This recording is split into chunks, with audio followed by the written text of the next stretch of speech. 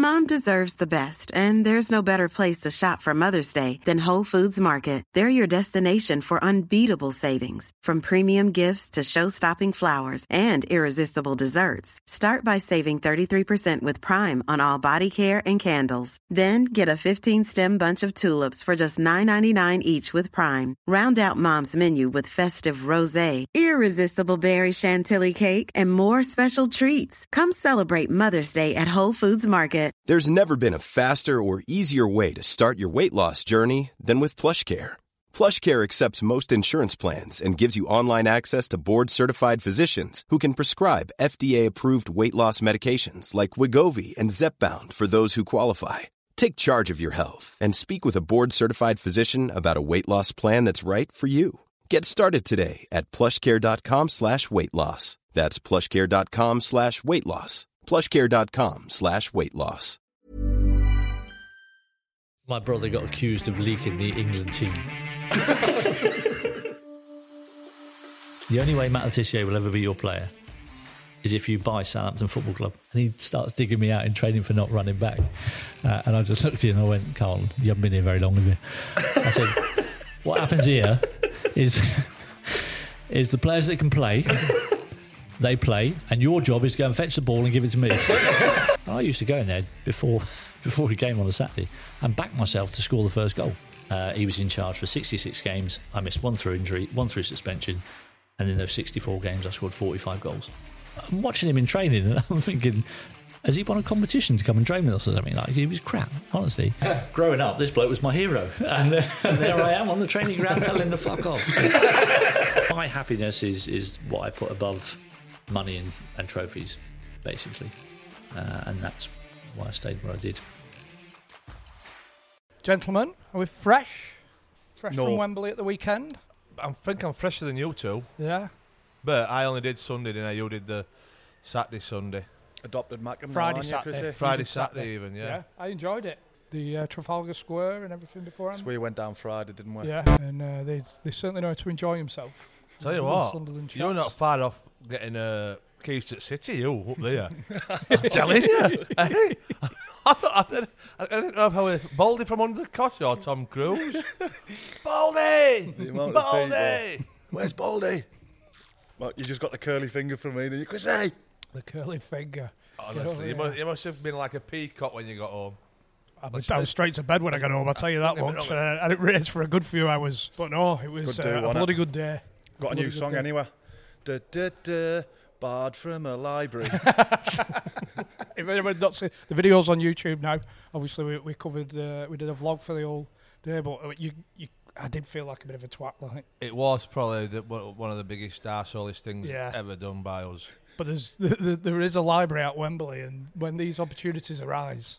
To be fair, I were actually in there. I never seen it, and to see the video because I was still talking to security. He was still trying to get in. He was still wondering why I wanted to get into a library with a Cornish pasty in my hand. But he tried stopping us getting in, and I said, "I'm bringing my books back, mate." And he went, "Oh, go on." He said, "Bringing your books back from Sunderland, are you?" We had two Sunderland shirts on. Oh, go on. I think it's all fault then.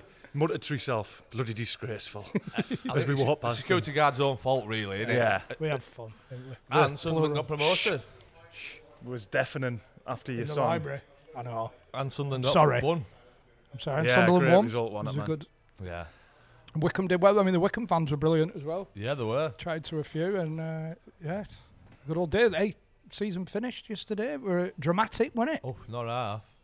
I didn't know what game to watch. Yeah, I was flicking. I didn't watch any, to be honest. Well, Rose's Liverpool fan, she had her head in her hands, like gutted. I said, but you've got League Cup, FA Cup, you've got Champions League final next week. Try 10th in League One. It's one of them. Try bottom of Championship, Rose. They were 14 points off it, weren't they, at Christmas or something? But the way the day went, where it was so close, it felt like they'd half fucked it, but...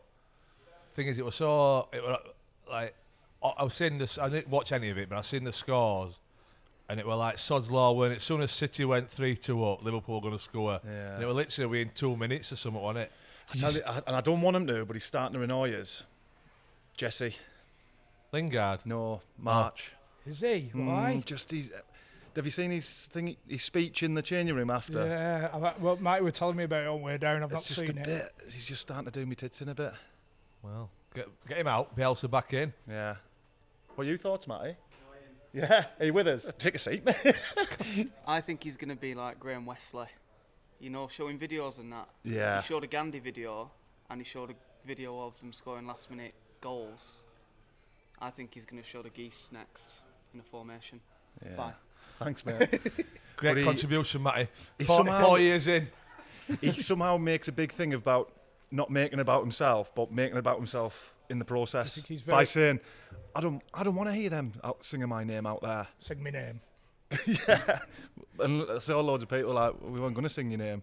We've seen through you, Jesse. But he could be like Coach Carter on. Yeah, and I quite like that. I like that. He kept them up, didn't he? Yeah, he's done his job. Skin of the I suppose he has, yeah. And I want to like him as well. That's the worst thing. Why? I'm trying. I don't know. Did looks you like a nice bloke. The colour drain from Mo Salah's face when he thought he'd scored the winner to give Liverpool the title, and then he went over to the crowd, and obviously the message was relayed from the crowd that City are winning 3-2. I tell you what, I have seen somehow the Wolves fans made it out as it were 3-3. Yeah, and everyone starts cheering and that. Oh, was it the Wolves fans? Yeah. But it was some. I'd like to think it wasn't a Liverpool fan. Yeah, that is a sick joke. Yeah. Well, I saw an Evertonian in crowd and thought, fuck it, I'll start it off. Because there was one bloke, one day when Salah was celebrating with all the players, there was one bloke just going, shaking his head, waving them back the halfway line, like. To be fair, man, when it went 2-0 Villa, you're like, whoa. Here we go. Oh, dear. 15 minutes left. But, we've got a message from Splitch, by the way. They're sponsoring this week's episode. This is good gear, this, man. Yeah, very good. So it's basically, it's like, because I do fantasy football, me, at the start of every season, and then by week 4, I've lost interest. Yeah. But with Splitch, you pick your team. It's a weekly game, so you pick your team each week. Whether that's the Premier League games, you can do the German league, you can do whichever, and you can put your money on. So you're betting on your fantasy football team for that week. So you're getting all the points again. There's your bonus points for your captain and everything, and then you can win a few quid. That's good. I'm same as you. Like soon as like week 2, week 3, I forgot to put a couple of. I've got 4 injured on. All playing, and you're like, enough now. Yeah, but if there's money involved, it'll be interesting. But it's weekly, innit? So you can change. You can pick a different team every week. Oh yeah, you're not picking a team for the season. It's each week you pick a new team for, it's always for that fresh. Week. Yeah. So that's more interesting because you can actually study the games, can't you? Who's going to be playing against who? Yeah. So it's available at the minute in the UK, Germany, Austria, and Brazil for all our Brazilian listeners. You can get involved. Speaking of Brazilians, I've had one this morning. Melody. That is, I just woke up when you sent us that picture. I sent him a picture of me old man. Well, my old man covered in beat. Lovely.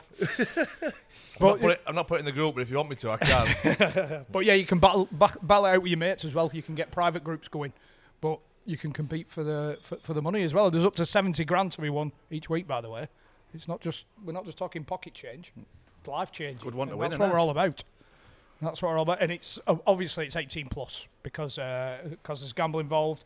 BeGambleAware.org, and you can download it for free now and have a little play ready for the start of next season. The link's in the description.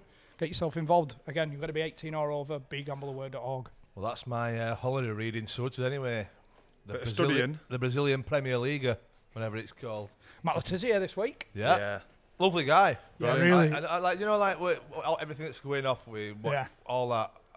Put it to one side. Because we do talk about it a little bit at the end as well, don't we? Yeah. And I think it just how he's been cast aside. You know, there are his views, whatever his views are, whether you agree with him or not, he's not hurting anybody. Yeah. He's not an alien, is he? Let's be honest, he's not an alien. Lovely fella. We never met him before. Invited us into his house. Yeah. I don't think people should be ostracised for the views if they're not hurting anybody. Yeah. Personally, but some great stories. Yeah. Cockerel as well. That's the first time we've had a cockerel. Yeah, we've had parrots. We've had parrots, we've had dogs. Cockerel. Our first cockerel.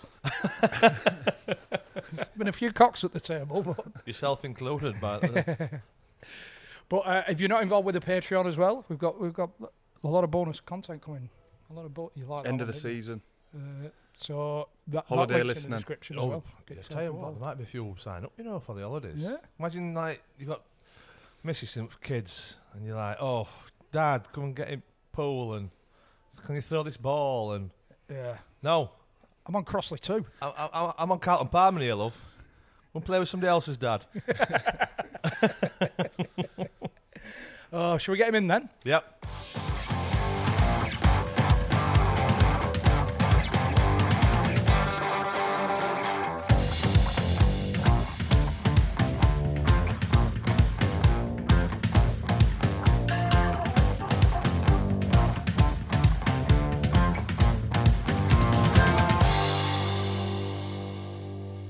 Right, that you've never drunk a pint of lager? Well, I never. Is it the taste or? Smell then. I wish I'd never. I'll be honest with you, I wish I'd never. Oh, was that the first question? Have we started it? I like the taste of it though. Yeah, I do. Peer pressure. Not as harsh as vodka or gin. I think that's the reason I've got this gut though. I think that's the problem. How do I get mine? It's been Coke. Coke, Full fat Coke. Full fat Coke for sure. What's your tipple then? Malibu and Coke. I wasn't joking before when I said that.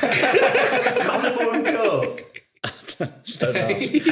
I just, from an early age, I'd never really liked the taste of alcohol.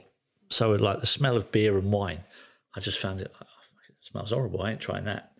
And then my brother said, "Oh, if you don't like that, try this." And I've always drank Coke since I was little, and they would just put some of this rum in it. I went, "Oh, that's nice. I can drink that. It tastes like pop." So I started drinking Malibu and Coke when I was about 18, and I've never stopped. That must have been one of all on your team nights out. Can I get 15 pints of lager and a Malibu and Coke, please? Absolutely. I tell you what, you've got to be very mentally strong to be able to do that in a football change room, as you know. Were you never one of the big drinkers in the dressing room? I barely drank at all until I was about 28, till I got divorced, funny enough. Then I started drinking. But for the first 10 years of my career, I probably drank a couple of times a year. That was it. Yeah. Did you still go out with the lads though? Just not loads. I did Christmas parties and all that kind of stuff, and occasionally, not very much. Yeah, I wasn't much of a. I was married at 21. I had my first kid at 23, so I didn't really go out very much. And then when I got divorced, Man about town. for a few years, at the back end of my career, I was yeah. Probably coincided with a lot of the injuries that I had. I wasn't looking after my body particularly well at that stage. I never did that as a kid. Even from like 17, 18, I barely went out. And then towards the back end of my career, kind of like, I'm injured this weekend. I might just go out instead. got to get out of your system at some point, haven't you? You do. So the last few years of my career was a bit more out and about. We had Bez on, and he said when he signed down there, he got a bad injury, and he did. For 8 months. He was living with David Hurst, and he just enjoyed himself, probably for the first time in his career. Yeah, no, absolutely. I remember that. I used to go out with him quite a bit. That coincided at the time with back end of my career. Yeah, he drank Malibu and Coke as well, Did he? He kept that quiet. Check this out. So what about this? You'll love this. One of my other things in I like country music, right? And Shania Twain was one of my favourites. So I'd been to watch her in concert a couple of times, and then she was doing a concert in Sheffield. So I was like, I fancy going to watch that. So I was single at the time, but I bought 2 tickets. I thought someone will come with me. So it gets closer to the day of the concert, and everyone's like, "Go, we did watch that." What are you on about? So I rang Bez, knowing that he was already up there. Bez, I said, "We fancy going to the concert." I said, "In Sheffield." I said, "I'm coming up." He went, "Yeah, no problem. Who is it?" So I went, "Shania Twain." "Oh, okay, yeah, I'll come." So anyway, I rock up there like quite early on the day, and we go to a pub just around the corner from where the concert was happening. So the barman goes, or the lady behind the bar, she went, "Oh, hello, gentlemen." She said, "How can I help you? What are you doing here?" So I said, "Well, actually, we're going to watch Shania Twain in concert." She went, "What can I get you to drink?" I went, 2 Malibu and Coke, please." She must have thought, aye. And I'm sure I recognise these two guys from somewhere. Sure, I've just seen Matt Letizia and John Beresford in a couple of Stetsons drinking Malibu and Coke. Shania Twain. With the leather jacket with the tassels coming off. I'm surprised Bears never mentioned that. When you spoke to him. There's a few things he's missed out. Is that right, that you were Xavi's idol? Yeah, apparently so. Growing up? Yeah. Yeah, that was back in 2010, just before the World Cup 2010. He came out and did an interview and mentioned that in his interview. I was like, that's not bad. Not bad little recommendation from a former player or from a fellow player. So yeah, that was pretty cool. Should have got a T-shirt made. What? Xavi on the front and Shania on the back? Xavi loves me, I love Shania.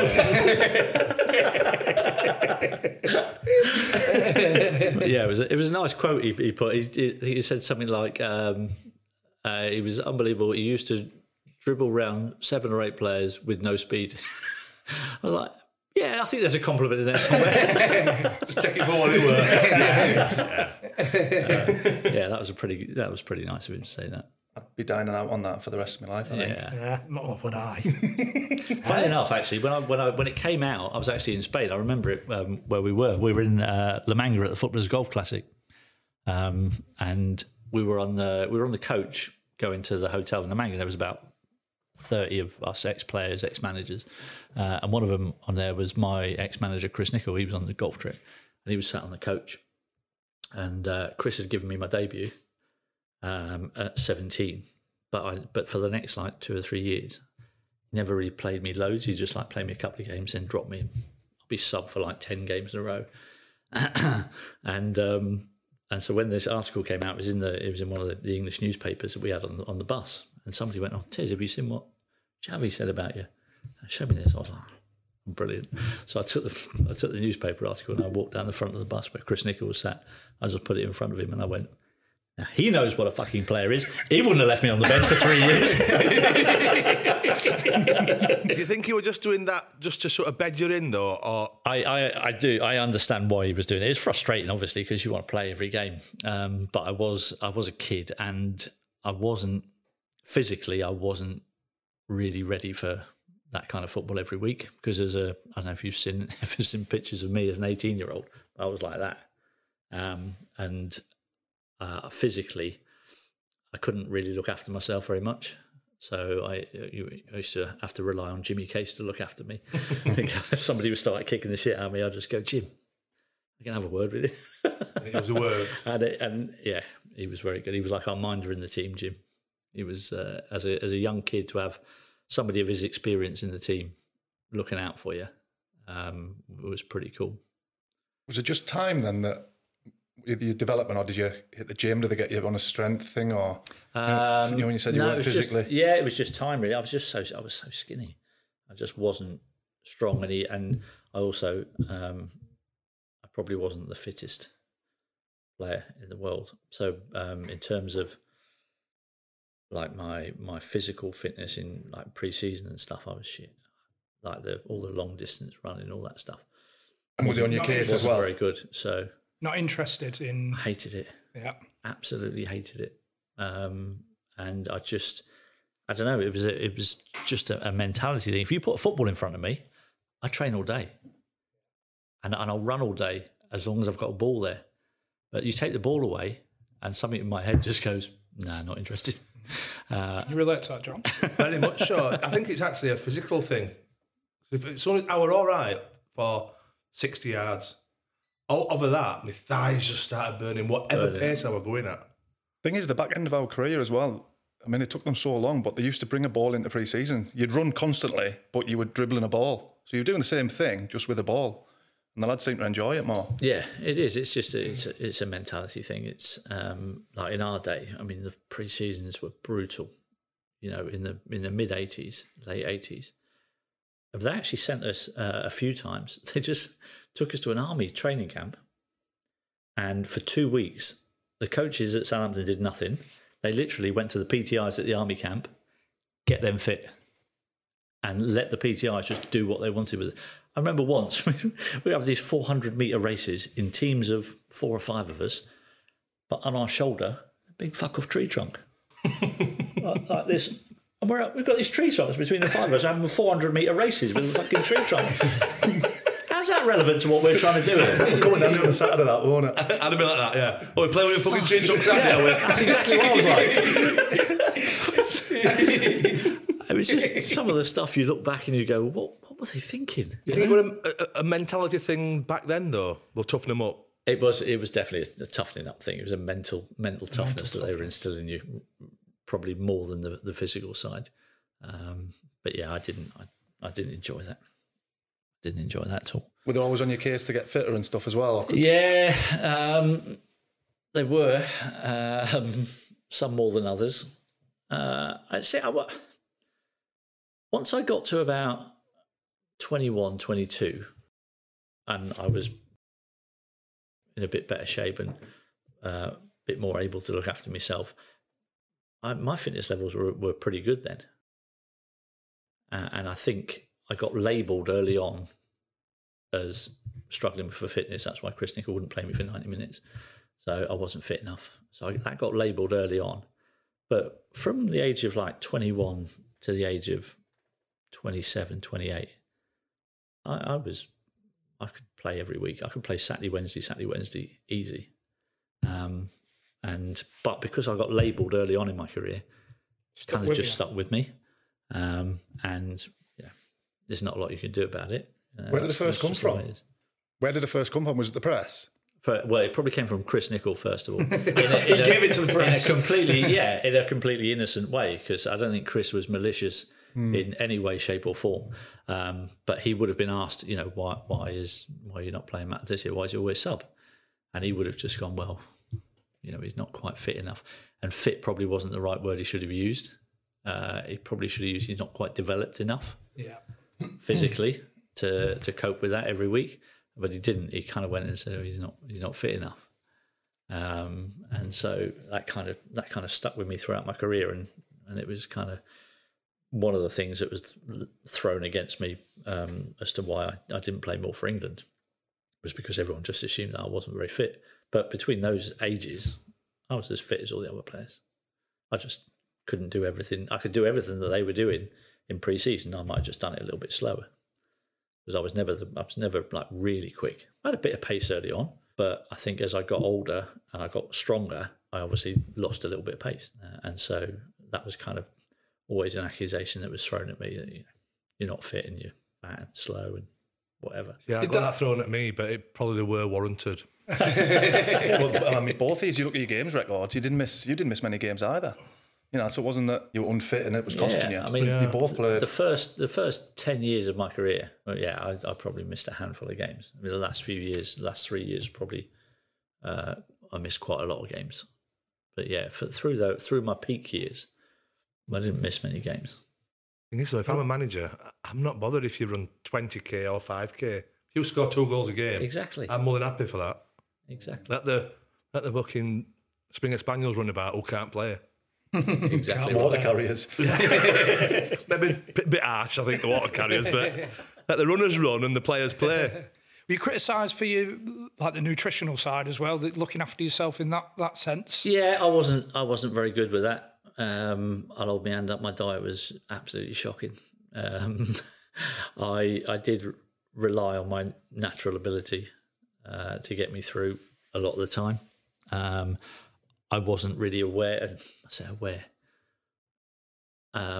Basically, we used to get weighed on a Monday and a Friday every week, and as long as your weight was somewhere around where it should be, nobody minded. But back in those days, nobody really cared about your body mass index. Yeah, they didn't care how your 13 stone was made up. It's just whether you were 13 stone. You could have a 96% body mass index, but if you weighed 13 stone, they didn't give a shit. And things have changed a little bit now. So I used to do things like we used to play. We would play on a Saturday. Right, and so after a game on a Saturday, I'm fucking starving. Right, I'm spent after a game on a Saturday. So Saturday night, I'm just like, woof, everything, fish and chips, the lot. All wrong shit, and but to counter that on a Sunday night, So obviously I knew I'm getting weighed Monday morning. On a Sunday night, I go and play tennis with my neighbour for an hour and a half. And then after tennis, I sit in the sauna for 20 minutes. Getting up Monday morning, job's a good one. It doesn't matter that you're absolutely shattered. Couldn't run around in training on a Monday because I'm spent. They must have been good fish and chips then. They were good fish and chips. I found some good fish and chip shops around this city. So yeah, the nutrition, that was one of my weaknesses. I didn't eat like an athlete should eat. But I never considered myself an athlete. And I think that was the biggest problem. I always considered myself a footballer, not an athlete. And because I knew I had enough ability to be able to get by, I just ate what I wanted, basically. Do you think if you'd have not been as talented, you would have gone down that way? Or do you think you might have had to think, I tell you what, I need to... That would have changed. That would have... I would have done... Because I wanted to be a footballer so badly, I would have done whatever it took to be a footballer. And so if I didn't have the ability and it needed something different to be a footballer, then I would have done that. And that's why people ask me today, well, would you survive in today's game? Would a player like you survive in today's game? Would you be able to play like you used to be able to play? And I'd say, well, the demands are different in today's game, so I would have had to have done things differently to have been a footballer. But I can assure you, I would have done it. Yeah. Because I wanted to be a footballer that badly. I would have done whatever it needed to be a footballer. But because I had a lot of natural ability, I didn't have to do too much of the other stuff to play in the First Division and Premier League. Speak about a lot about lads who like they have their own set thing. I was talking about Stevie Howard, and managers have tried to change them and do this and do that, but it's affected the game. They're not the same, not the same player. They just get comfortable, doing what they do, eat what they want, and it shows on the pitch. And and there's a lot to be said for that. I think there's a balance to be had. I think if you're actually trying to improve somebody by making them do stuff that they hate, it's not going to work. It's not going to work. I think if you're happy in your life outside of football as well, and you're content and you're doing the stuff that you feel makes you comfortable, because everyone's different. And that's one of the things that I really objected to in the late 90s, about 96, 97. Up until that point, the first 10 or 11 years of my career, when you got to the game on a Saturday, you warmed up how you wanted to. You prepared for the game in a way that you felt was best for you. And in the mid to late 90s, they brought in a fitness guy at the club, and then all of a sudden he wanted to take the warm-ups before games, and that meant everybody warm up together doing exactly the same warm-up. And I was the only one who kind of went, I don't want to do that. That's not how I prepare for a game. I've prepared for a game for the last 11 years, scored nearly 200 goals preparing that way. I said, now you're telling me I've got to warm up with everyone else. That's not what makes me feel good. And he was doing this warm up, and honestly, at the end of it, I was fucked. I was like, I'm not ready to play a game now. I just need to be sat in the change room, nice and calm, a few stretches, walk out. I'll have a few shots from the edge of the box, and that do me, and then I'm ready to go. The long warm ups were a waste of energy that I could have needed in that last 10 minutes of the game. So I rebelled against the team warm-up, and I used to fuck off. Did you used to stay in the changing room and just go out when you wanted and just keep the same thing? Yeah. Tell you what, by the way, it's a good job you didn't like lager and beer, because you'd have been to play tennis for fucking 5 hours on a Sunday, wouldn't you? You had 12 pints and then bugging fish and chips.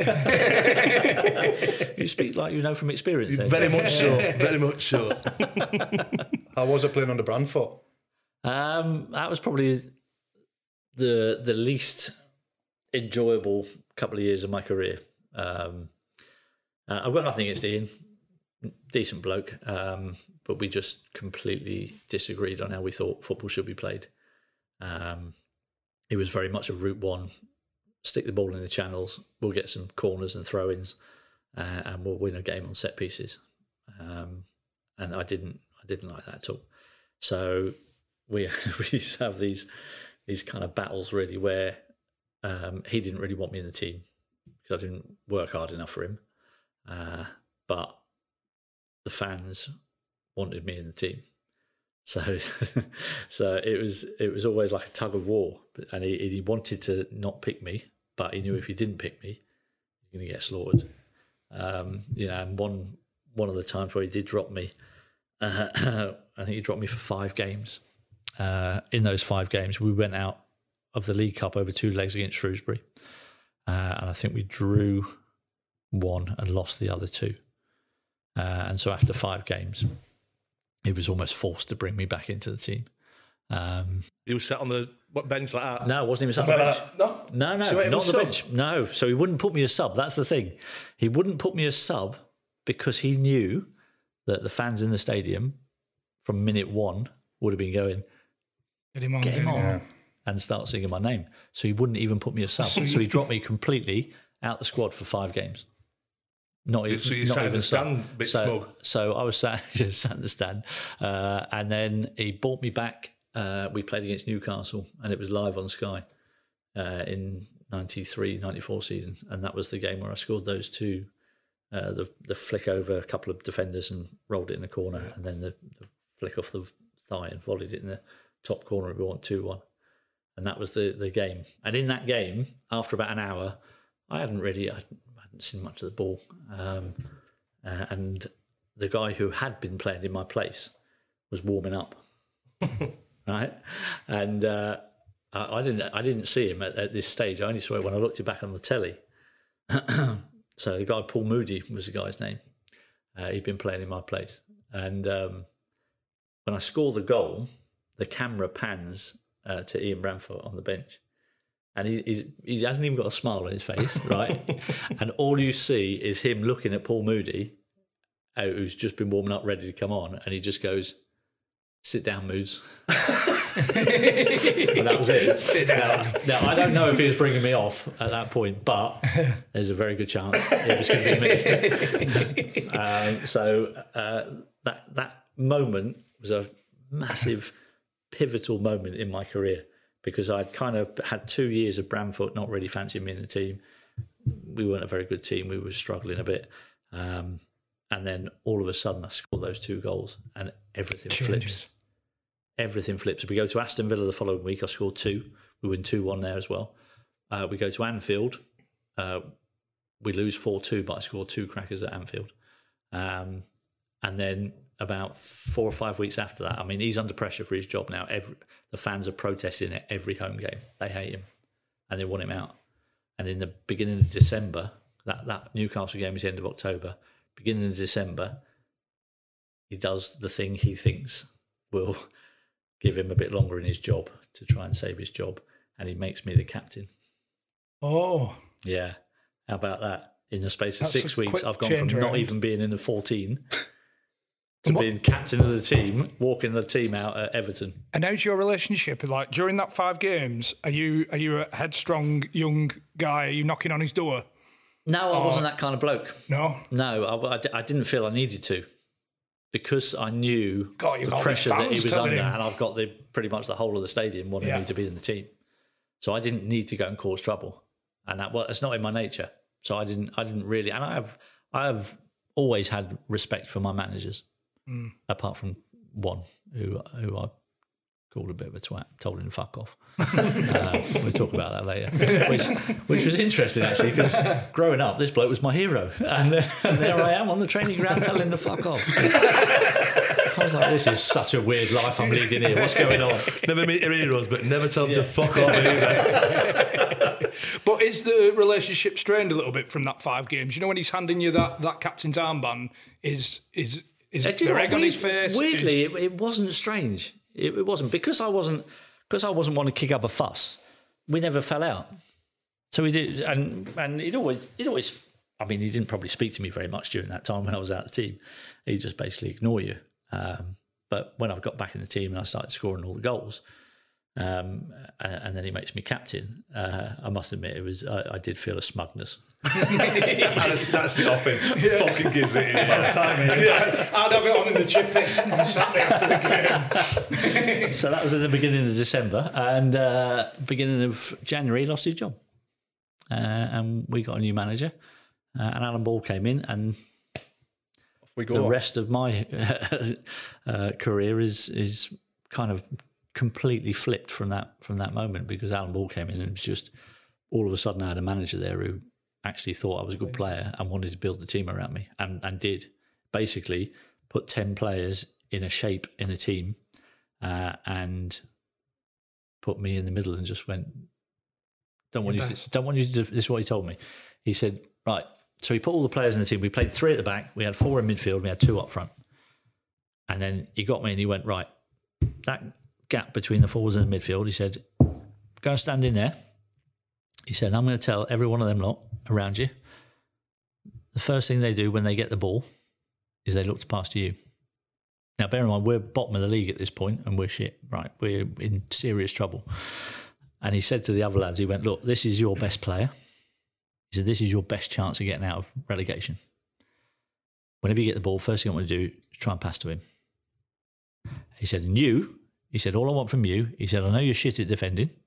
He said, so I don't want you doing that. He said, but all I need from you is when we are defending, you put yourself in a position where when we do win the ball back, you can receive it. He said, that's all I ask of you.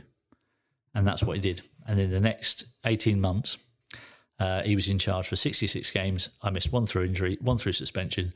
And in those 64 games, I scored 45 goals.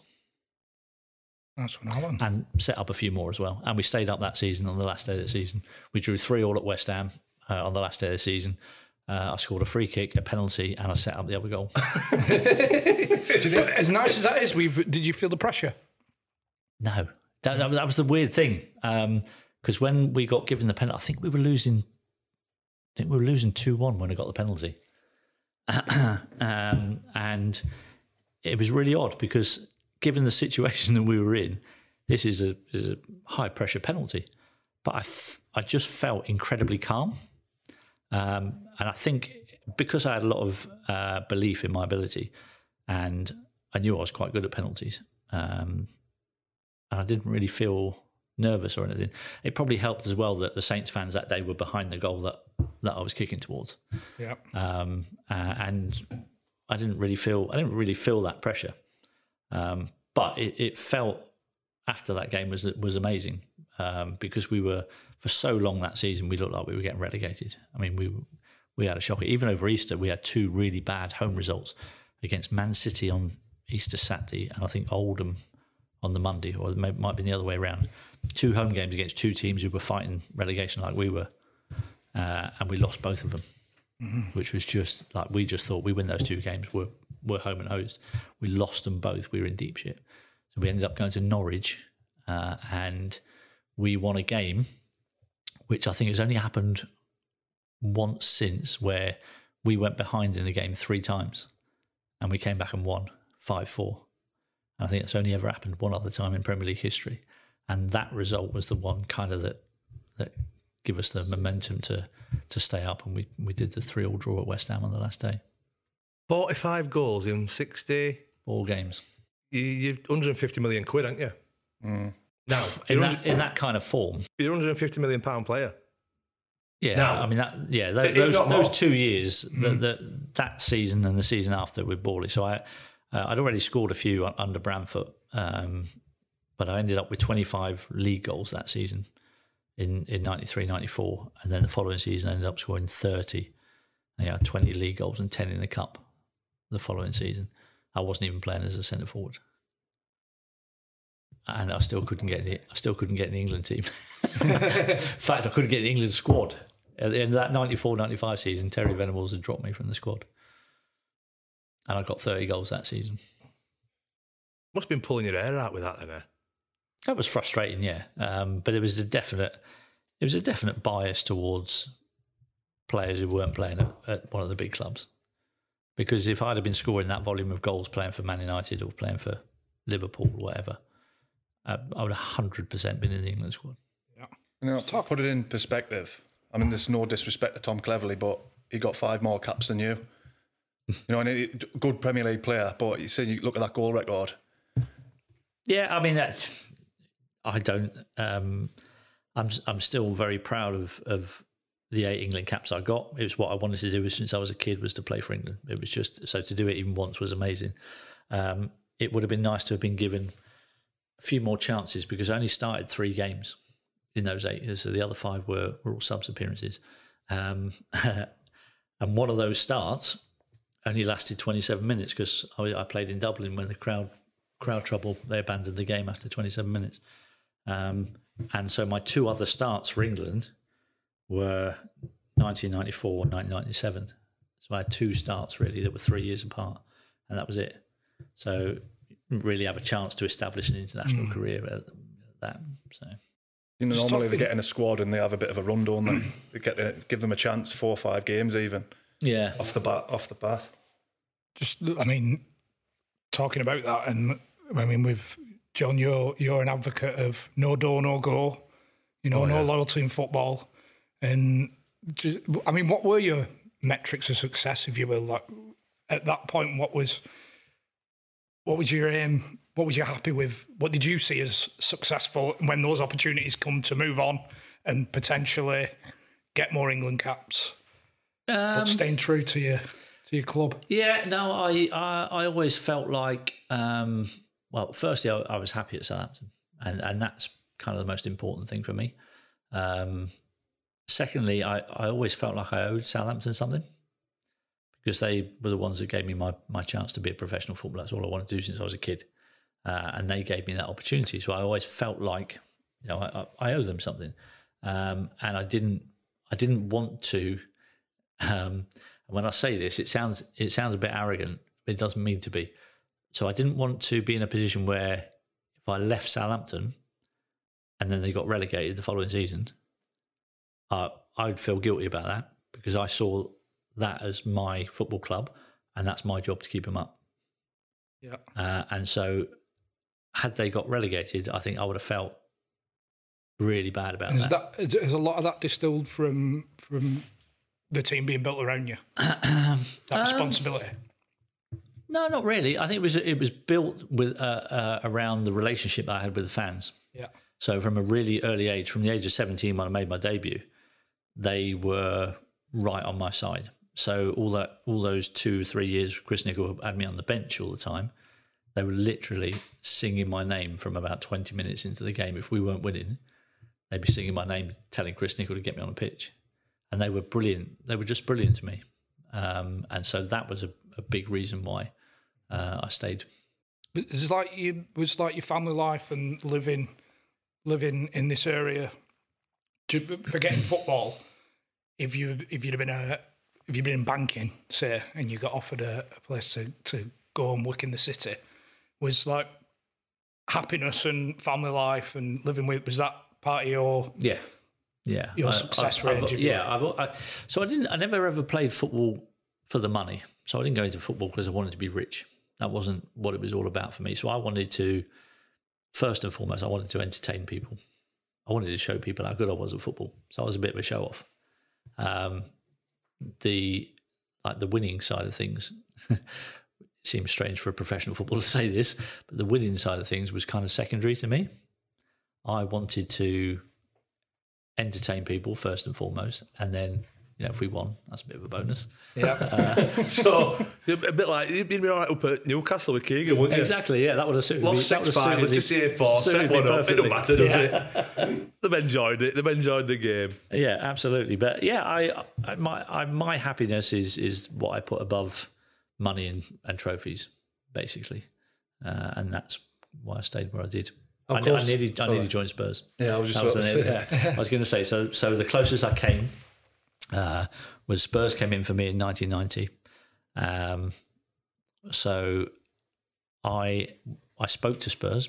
They were the only team I ever spoke to, representatives from Spurs. I never spoke to anyone else. Obviously, I was a Spurs fan as a kid, so it was a bit of a pull. My dad was a Spurs fan. Obviously, Glenn was my hero, and so he'd already left Spurs at that point. So I was interested. I was young. I was interested, and I was just about to get married.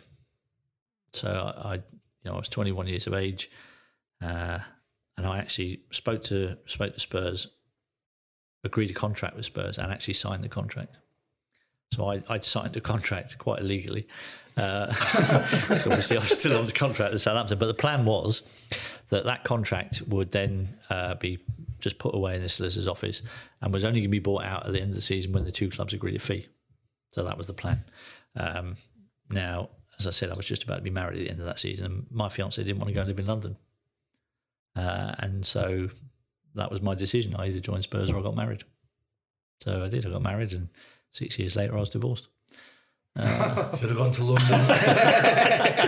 But to this day, and I will always say this, and I mean it from the bottom of my heart, I have no regrets about making it. I made the decision, you know, my wife-to-be told me what she thought. I took that on board. I made my decision, and I stick by that decision, and I don't have any regrets whatsoever about spending my whole career at Southampton. So do you know when you've obviously signed this contract at Spurs? Yeah. Obviously, we're not interested in figures at all, but so what's your contract like that you've signed at Spurs compared to your one that you're on at Southampton? Now, that's the interesting thing, because what I'd agreed with Southampton, with Spurs, when I changed my mind, my agent then went and negotiated a contract with Southampton, a new contract with Southampton. I won Young Player of the Year that year. So I went in and did a new contract, and it was pretty much the same as what Spurs were going to pay me. Almost. Hardly anything in it. It worked out. So, back in those days, it wasn't that much. But then soon after that, it all started going, the money started to go up a little bit, and the bigger clubs were paying bigger money. And so when it came to 1995, when Chelsea wanted to buy me, I was on about, what was I on about there? I would have been on about 1995, probably about 1,500 quid a week, 1,700 quid a week, something like that. And then Chelsea were going to try and buy me for about 7 million quid. So, the wages then would have been quite a lot different. Yeah.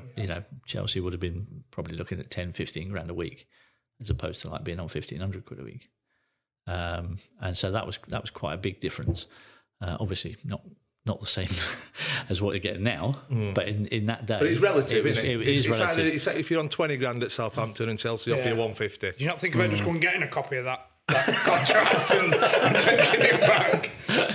Yeah. So there was a nice story behind that Chelsea bid, because Glenn Hoddle was manager of Chelsea at the time. But the guy that really liked me and wanted to get me there was Matthew Harding. I don't know if you remember Matthew. I got a stand named after him at Chelsea, and he was a big fan of mine. He desperately wanted me to play for Chelsea. So he was just starting to try and do a takeover of the club when Ken Bates was there. And so he was quite heavily involved with financing the club. So he rang up Laurie McMenemy, who was the director of football at Southampton at the time. And he rang Laurie up and he went, Laurie, we want to buy Matt Le Tissier. Laurie told me this story. So Laurie said, I said to him, look, we don't want to sell him. We don't want to sell him, and the lad's happy where he is. So end the conversation. And Laurie went, in fact, the only way Matt Le Tissier will ever be your player is if you buy Southampton Football Club. Right? So Matthew Harding went, oh, that's a good idea. He said, I could buy it. He said, and change its name to Chelsea-on-Sea. So with that, the conversation ended. Laurie put the phone down. He didn't think anything of it. And then a couple of days later, in the post, Laurie receives a cheque for 7 million quid, right? Made out to Chelsea-on-Sea, signed by Matthew Harding. And Laurie kept this cheque all this time. He put it in a little frame, and there it is. Oh. So a couple of years ago, Laurie said, I've kept this all this time. He said, but I think you should have this because it was all about you, really. So he gave me that. You know what I'd be doing? I'd be changing my name to Chelsea. by people. I was just going to say, thank you very much, Matthew. That's incredible. So, yeah, that's a quite nice little story behind that transfer. That didn't happen. And was that Glenn Hoddle? Glenn was manager of Chelsea, yeah. You didn't speak to him? So two things happened with those two stories. So after I changed my mind about joining Spurs, I rang my agent up and I went, I've just changed my mind. I'm not going. And he went, right, okay, no problem. He said, I'll let him know. He wasn't, my agent was great, but it wasn't pushy at all. He was straight as a die. So he said, I'll let him know. So he rings him up, and then I get a phone call 5 minutes later. And he went, I've told him. He said, but Terry Venables wants to speak to you. Terry was manager of Spurs at the time. He said, Terry wants to speak to you. And I went, no, I've made up my mind. I don't want to speak to him. That was it. And then when the Chelsea thing happened, my agent rang me and went, do you want to join Chelsea? And I went, no. And the same thing happened. He rang me back and he went, Glenn Hoddle wants to speak to you. Now, bear in mind, Spurs fan, Glenn Hoddle's my hero. But I'm happy where I was. So he rang me back and he went, Glenn wants to speak to you. And I thought, I can't speak to him. I'll melt. Yes, I'll sign. So I just went, no, I don't want to speak to him. I made up my mind. And that was it. So then obviously Terry Venables went on to become the next England manager. And then after Chelsea, Glenn went on to become the next England manager. And I fucked both of them. I fucked both of them off. Wouldn't even take a phone call from them. So I probably didn't do myself any favours when it came to my England career. It's all coming to fruition now, really. The more I thought you were a bit of an arsehole. So was it just straight, Chelsea want to sign you? No. Or did you put the phone down and have an hour, a couple of days to think about it? Or just no, not for me? Yeah, it was straight no. Yeah, I didn't even really think about the Chelsea one at all. Yeah, and the only other time that, I'm looking back at it now, I'm thinking, why did he do this, right? But my agent rang me, it was like 91, 92. And he rang me up and he went, he said, Matt, I need to speak to you. I was like, all right. He said, can you come meet me? He was in North London. He said, come meet me at Heathrow. He said, I need to speak to you. One of the top clubs in Europe are interested in signing you. I need to speak to you about it. So why I didn't just go, well, who is it? Just tell me over the phone. But I didn't. And I just went, oh, right, okay. Yeah, no problem, I'll come. So I drove up to Heathrow and sat down in this hotel at Heathrow. And he went, right, he said, one of the top clubs. Now, if I said to you, one of the top clubs in Europe want to sign you, bearing in mind this is like early 90s. Well, you're thinking Barcelona, Real Madrid straight away, aren't you? Exactly. So I was thinking that as well. And obviously, I wouldn't have been thinking it if the phone call up on me. Shamrock Rovers. And so he went, Liverpool are interested in signing you. And I was like, okay, I was thinking Real Madrid or Barcelona, but Liverpool's not bad. They'd gone off the ball a little bit at that point for a couple of years.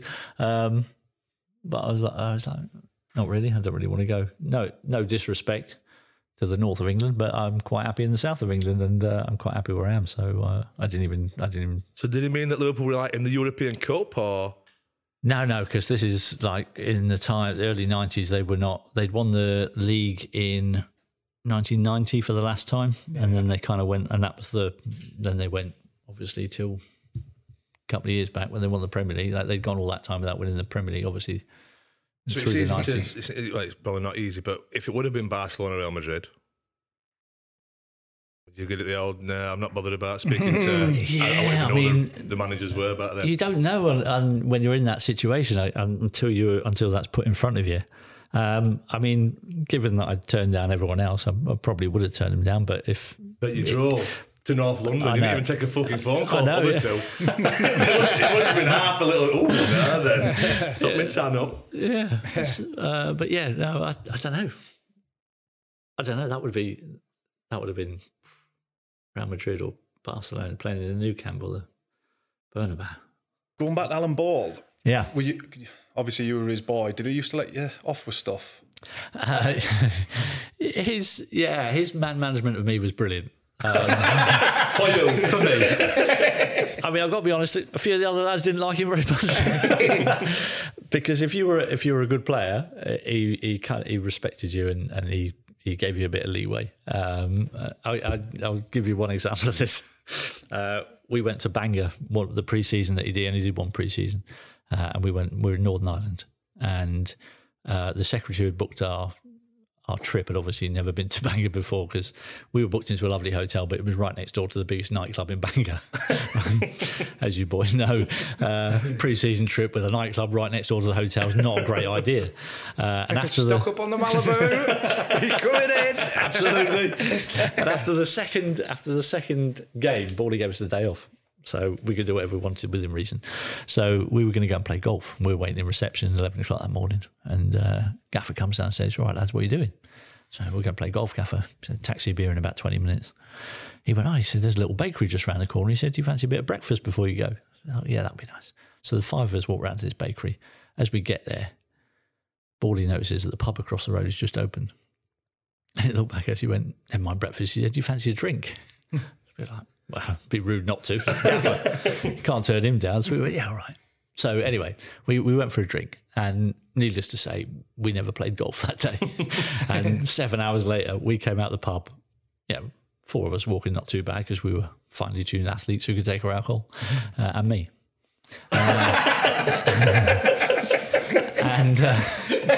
And no, bless him, Bally, he was only little, right? He didn't take his drink that well. He's pissed as a fart. So we walked back to the hotel.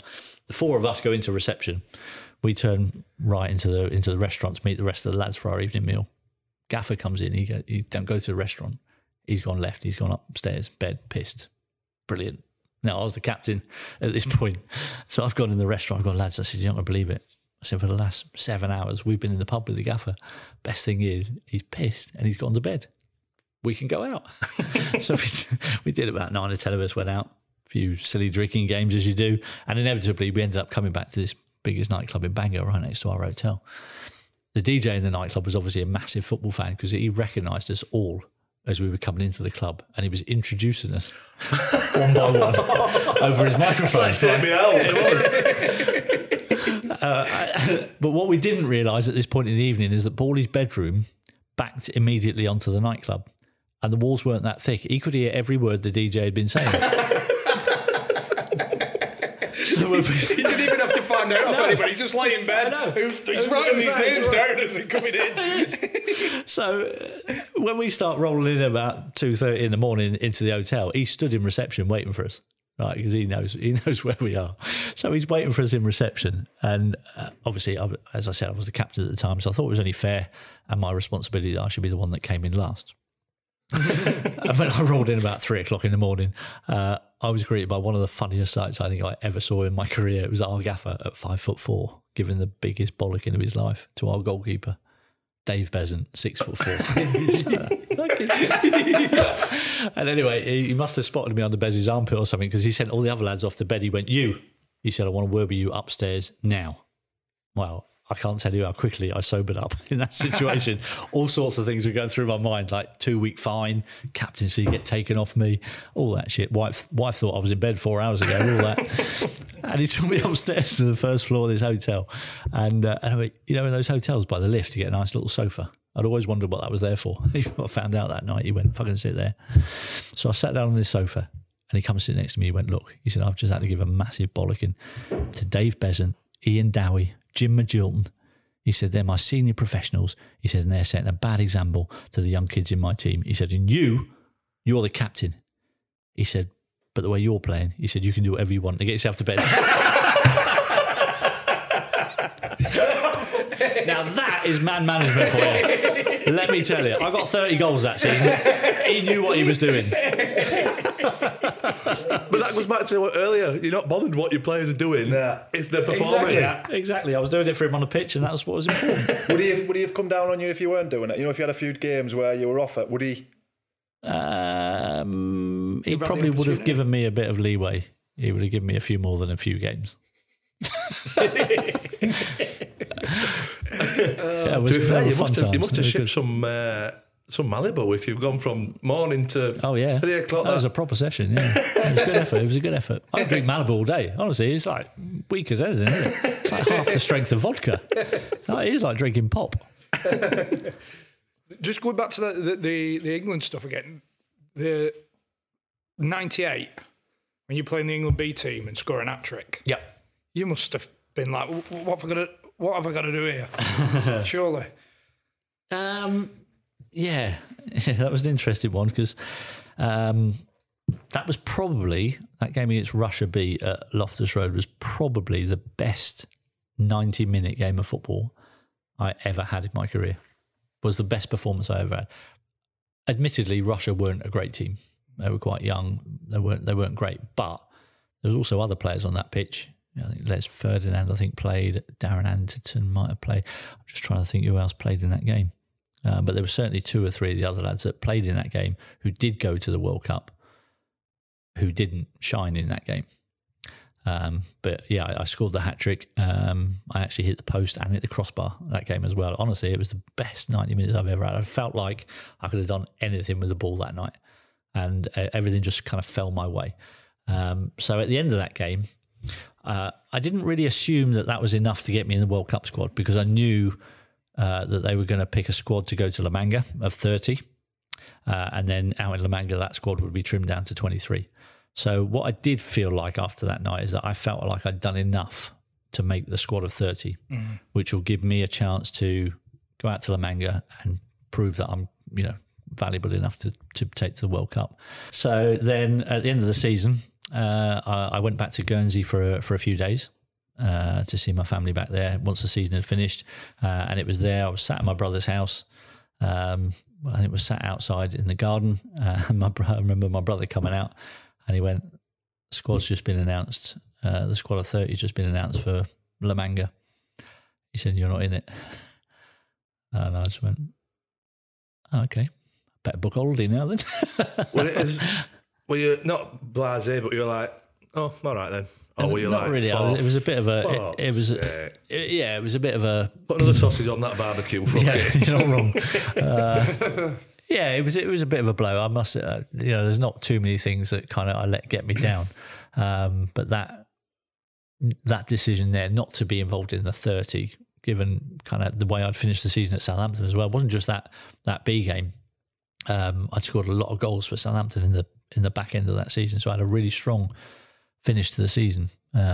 So to not, and I kind of knew the worst bit about it was that I was 29 at that point. So I kind of knew that was my last chance to go to a World Cup. And that was the worst bit about it all. It's kind of that realisation that, as a kid, I wanted to be a footballer. I wanted to play for England. I want to play a World Cup. And that was the moment where it was just like, you're never going to play in a World Cup. So that was a huge disappointment to me. And probably looking back on my career at Southampton, that probably had more of an effect on me than I realised at the time, because I never, after that season, I never really reached the heights again that I was reaching those seasons previous to that. Did you think it would be you or Gaza that would go? Well, so when he went, that was my initial reaction. So I kind of thought, oh well, he's going to take Gaza. He doesn't think me and Gaza can be in the same team, whatever. And then he goes to La Manga. The squad gets trimmed down to 23, and Gaza's not in the 23 either. And that's when I was like, geez, what's he? Why is he's not even taking Gaza, and he's not taking me? And instead, we went with the creative midfielders of Rob Lee and Dave Batty and people like that. And that's no disrespect to those two guys, because they do a job for the team. But in terms of the creative side of things, there wasn't a huge amount of creativity. That obviously Bex was there. But I thought, at least one of us would have gone. Because if you've got a squad of 23, there's going to be 3 or 4 players at least, I would say, out of that squad that during a World Cup won't even get a minute on the pitch. They're just carrying the bags. And so why wouldn't you have in that 23 as many people who could change a game than you could possibly want? Because if the games are tight in World Cups, you need people who can do something a little bit different. Yeah. And me and Gaza could do something a little bit different. And there were players in that squad who couldn't really do something so different that it was going to change the course of a game. So that was a huge disappointment to me. Probably one of the biggest blows of my career was not getting in that 98 World Cup squad. You think a lot of managers were struggling to work out where to play you? Because every England manager in my lifetime, up until Southgate, have been rigid, like stubborn with the formation. 4-4-2. Like playing Scholesy on the left. Do you know what I mean? Would you think that had played a part? Quite possibly. So I think it was probably difficult for them to justify doing for England what Alan Ball was doing for Southampton. You know, Alan Ball could do it at Southampton because I think he had, you know, players around me that were willing to do my work, if you like, and be accepting of the fact that when they get the ball, that's who they got to pass to. When you then go up a level and you're playing with really top-class players, no disrespect to my Southampton teammates, but it would probably be a lot more difficult to convince those top draw players that we're going to build a team around this one player and you lot have got to pass to him whenever you can. So, you know, you wouldn't expect that. So it would have been probably difficult for a manager to think, where can I fit him into my team? But I think the last game I played for England was the Italy game in the World Cup qualifier in '97, where we lost 1-0 and Zola scored. And in that game, I just played off we had 4-4-2 essentially, but I was just playing off of Alan Shearer. And that was probably the only position really that an England manager could try and find for me, even though it wasn't really my strong point, being a second centre forward. Is that the game your brother got stitched up with? Yeah. That was so my brother got accused of leaking the England team. I mean, it wasn't a great start to the day when Glenn Hoddle pulled me in after training and went, "I need a word with you about your brother." I was like, my brother? You don't even know my brother. What are you talking about my brother for? And so apparently what had happened is one of the national newspapers had printed what they thought was the England team for the game that night. And somebody had gone to my brother and gone, my brother was a bit naive, but the reporter's gone to my brother and gone, "Here's the England team for tonight's game. Isn't it great that Matt's in the team?" And my brother obviously went, "Oh, it's in the paper, so I can talk about it." So he went, "Oh, yeah, it's brilliant. So we're so proud of him, blah, blah, blah." And then to go back, and he's basically just confirmed that I am in the team, but thinking that, the team's out. Everyone knows what the team is anyway. Yeah. So my brother gets a load of stick, but really, I kind of found out a little bit later that one of the players that wasn't in the starting 11 was a bit pissed off and had given the team to a journalist the night before, and he put it in the paper. So it wasn't my brother that leaked the team; it was one of the subs who was a bit pissed off. Found a fall guy. And they found a fall guy in my brother for it. I think it's a great story, though. Yeah. So, 7 years of mental health counselling, and my brother's all right now, so it's fine. You can laugh about it.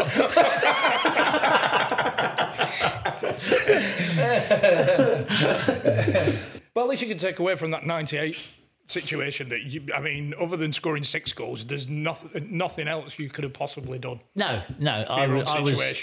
Exactly. I couldn't have done any more that night. As I said, it was the best 90-minute performance of my career, and so if that wasn't good enough for the manager, that was out of my hands. Just sad as well that you didn't reach the heights again after that. That had that much of an effect on you.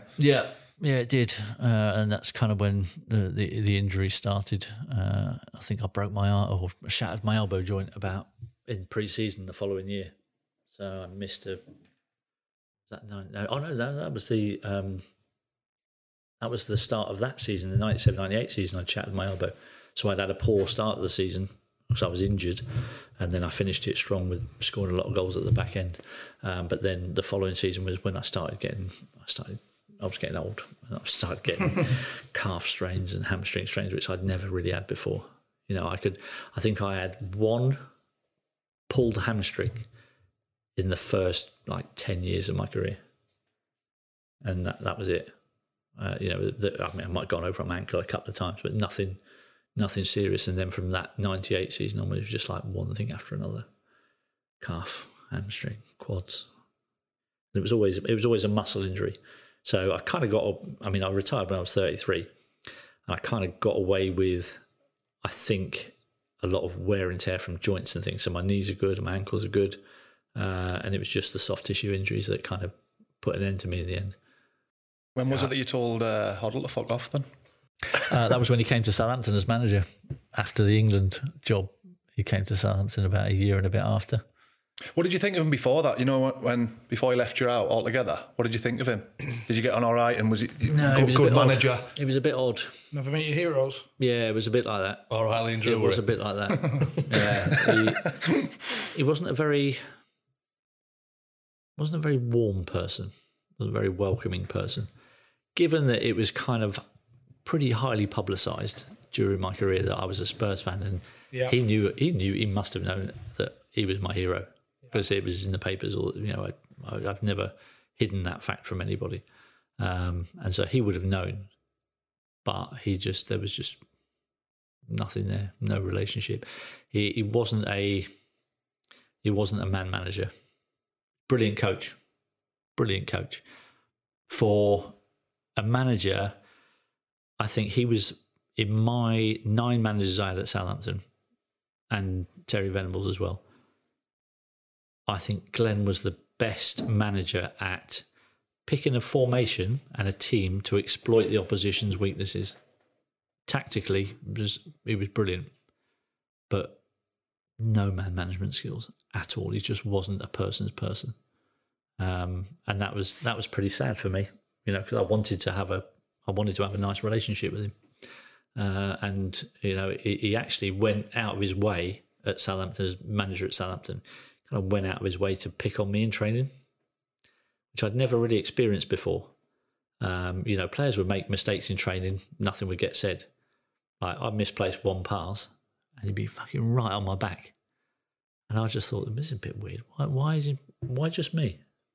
And in the end, I snapped, and I did. I turned around and told him to fuck off and get off my case. That wasn't me at all. I never did that to any other manager, even if they dropped me, not to Ian Branfoot, nobody, because I had respect for my managers. But I lost all respect for him as a manager. And that was, because he singled me out, yeah. You think that's because you were Mr. Southampton and he was the manager? No. So what I think it was, and I don't know this, and I don't know if he'd ever admit to this, but throughout my career, I was always compared to him. So there was a lot of comparisons to the way that we played, the range of our passing, the spectacular goals from outside the box. And obviously people knew he was my hero, and that's who I based my game on, And I don't think he liked having somebody compared to him. So I think he thought... Much higher. He thought he's up there, and I'm down here. Why are they comparing him to me when I'm so much better than him? Now, I don't know if he'd ever admit to that, but that's the feeling that I got from my relationship with Glenn Hoddle. Have you worked with him on telly? Like, you've been sat in the studio with him at any point? No, been on a few golf trips with him, though. In fact, we ended up, we went to Dubai on a golf trip about, blimey, this must be 14 years ago now, I reckon. Must be. So I hadn't really seen him very much from the day that he left Southampton as manager to when we go on this golf trip in Dubai. It was a footballers' golf classic thing. So you have like one footballer in each team of 4 players, 3 other corporate guys. And so one morning, I went down to breakfast, and he was sat there at breakfast on his own with his mates, and and I thought, do you know what? After all these years, I think it's about time we kind of just. So I thought, yeah, and I thought, he's my hero, and I literally, I went to sit with him, and I was almost like choking up. I was like really emotional because this guy was my hero. So I sat there and I went, Glenn, I said, it's been a long time since Southampton, and I wanted to apologise for the way that perhaps I behaved at Southampton, in when I told you to fuck off. And I said, it was probably frustration on my part, and I wanted to just apologise to you. And, that you were my hero as a kid, loved you as a football player, and I just wanted to apologise. And so the response that I was expecting was what most normal human beings in that situation would be. Might have gone, do you know what? Maybe I wasn't. Maybe I need to apologise as well for the way that I was with you. I'm still waiting for that apology. I did my best. Again? I tried really hard. He'd have got a fucking boiled leg on his head. I'm still waiting. So that's kind of. But I've seen Glenn at golf days now, and he does. He actually comes and talks to me now and says hello. And I think the experience that he went through a few years ago with his ticker, I think that may have just made him a different person. I think because I've seen a better person since that incident. Yeah. There you go. He still hasn't apologised. He's getting a fucking... Can you remember the exact response? Was it thanks? Yeah, it pretty much was no problem. Apology accepted. Now fuck off my table. I'm having a quiet breakfast on me. The tea time is just about off you go. So yeah, that was interesting.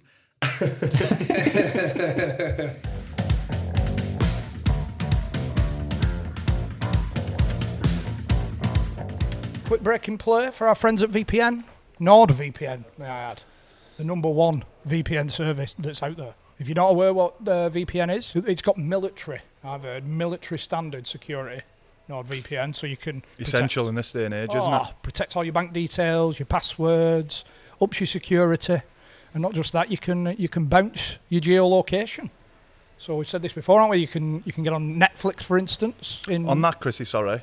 Go on. You can get the Mexico Netflix, and it's cheaper than the British one. Oh, see, that's saving you money right there. Yeah. I imagine there's a lot of cartel stuff on there. But... And we've talked about before your football matches. So if there's a game you want to watch and it's being broadcast in a different country, you can use your VPN, pop over there and you can watch that match. You're all over it, aren't you, John? Every time I see your stories, you're watching a different game. Never watched so much footy, have you? No, honestly. The only football I didn't watch was Liverpool and that this weekend. Went to the foreign stuff now.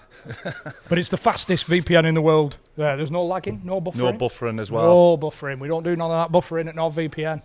And as always, there's a link in the description. And with a link, you can sign up and get a 30-day free trial. How about that? So you can just test it out. Just out of curiosity, the Mexican Netflix, it's not in Mexican, is it? No. Still in English? Just do, yeah. Obviously, I know that. I'm just thinking for people yeah, who for might everybody be else. thinking So answering the questions before they're asked, John. Yeah, you're all right. One step having ahead. to learn Mexican, aren't you, to say fucking $1.99 a month on Netflix just to watch their Coronation Street. I imagine their Coronation Street's a lot more exciting than ours. But the link's in the description, as always, and you can get that 30-day free trial. How about that? It's a good offer, isn't it? It's a good offer. Later.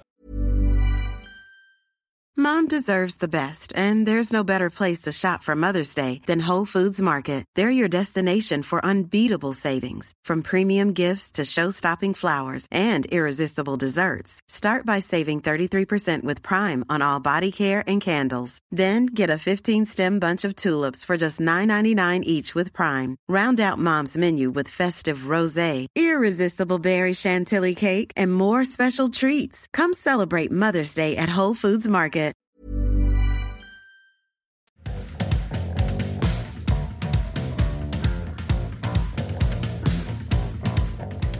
In the managers after Alan Ball, does that mantra continue with building the team around you? What was really strange is that the next manager after Alan Ball was Dave Merrington. Dave was my youth team coach at Southampton. He is the guy that I credit with having the biggest influence on my career. He was amazing. As a youth team coach, he was unbelievable. The values that he instilled in us, the work ethic, the morals that he instilled in us, the mental strength that he instilled in us was something that I'll be eternally grateful for. And he was brilliant. He was the one that was pushing Chris Nicholl to get me in the first team because he recognised that I had something that a lot of other players didn't have.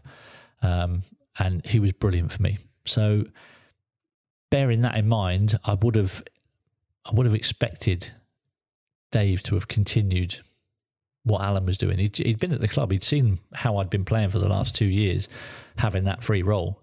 But we started off the season and the first few results weren't very good, and he kind of panicked a little bit and went back into a 4-4-2 kind of thing, which didn't really suit me. And so that season was a bit of a disappointment. It's one of them, innit? It's not suiting anybody that. He's not getting the best out of you. No. And the team are going to be struggling because you don't want to play in that position. Yeah. Yeah, so that was a big disappointment that it didn't work out better with Dave, given how highly I thought of him as my youth team coach. It was Souness when he came in. Souness was an interesting one because he, obviously his reputation goes before him. Yeah. So, we'd heard from, as you do with your mates around the game, we'd heard of what he was like as a manager and how fiery he was. And but he just had his heart bypass. He had a quadruple heart bypass operation. So he was obviously on a lot of tablets, which kept him nice and calm.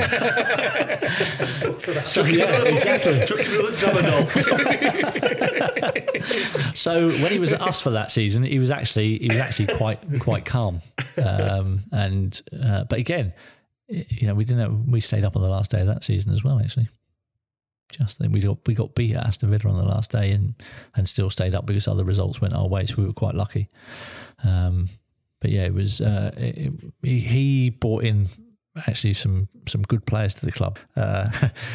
Amongst those good signings, we also played Ali Dia, who was George Weah's cousin, for a few minutes in a Premier League game, which was another interesting one. And that was Graham's legacy at Southampton Football Club. Do you remember I got duped by George Weah's cousin. Do you remember him? Did you see him in training before? Yeah, he trained with us, honestly. And I'm watching him in training and I'm thinking, has he won a competition to come and train with us or something? Like, he was crap, honestly. Players know when a player can play. Yeah. And I'm watching him and going, he's not a player. He's not a player. And so anyway, we trained for a couple of days leading up to this game against Leeds, and then we rock up at the Dell 1:30 Saturday afternoon, sat in the change room, and he sat in there. And we're like, okay, no, that was a good competition. He's going to get to hear the team talking, everything. So anyway, Suey comes in and he names the team, and then he goes substitutes, blah, blah, and Ali Dia. We were like that. What? Right, have we got some kind of injury crisis here that we don't know about? So anyway, he sat on the bench, and after about half an hour, he comes on as a run around, misses an absolute sitter. Right, he completely missed his kick in front of goal. Runs around for a bit, couldn't trap a bag of cement, and eventually Graham Souness, he's had enough, and he substitutes him. So he came on as a sub, and then he got substituted, and then we never ever saw him again after that. He disappeared. It might Honestly, be Souness Garden. He was staying in a hotel, and even the people at the hotel went, "Oh, he just fucked off. He hadn't paid his bill or anything." So he left the bill unpaid, just gone. Took all shampoo with him and slippers. So the bloke who was renowned as probably the worst player ever to play in the Premier League is obviously one of ours at Southampton. And the worst bit about it was the bloke that he came on for as a sub was fucking me. So that's not embarrassing at all. So yeah, that was interesting times. Did he say anything to him after the game? Or was it just embarrassment? It was just embarrassment. I get think. us out of here. Just embarrassment. It was just weird. It was just bizarre. I mean, you couldn't get away with that in this day and age, could you? I mean, you couldn't do that in this day and age. There'd be more checks and balances going on than just some bloke rocking up for a trial. But that's what used to happen back in the 90s. We used to get these random guys turn up for a trial and I was like, who's this geezer? He's playing in like the 7th division of non-league, but we thought he was quite good. He can come and have a trial.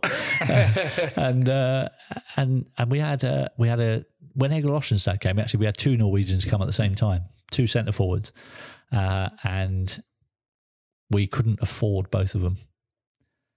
And we wanted to sign both of them. We couldn't afford them both, so we had to choose between one or the other. So we signed Egil Ostenstad, and the other one that we didn't sign was Torre Andre Flo. Yeah. Did he go to Chelsea then instead of... Did all right as well, didn't he? Yeah.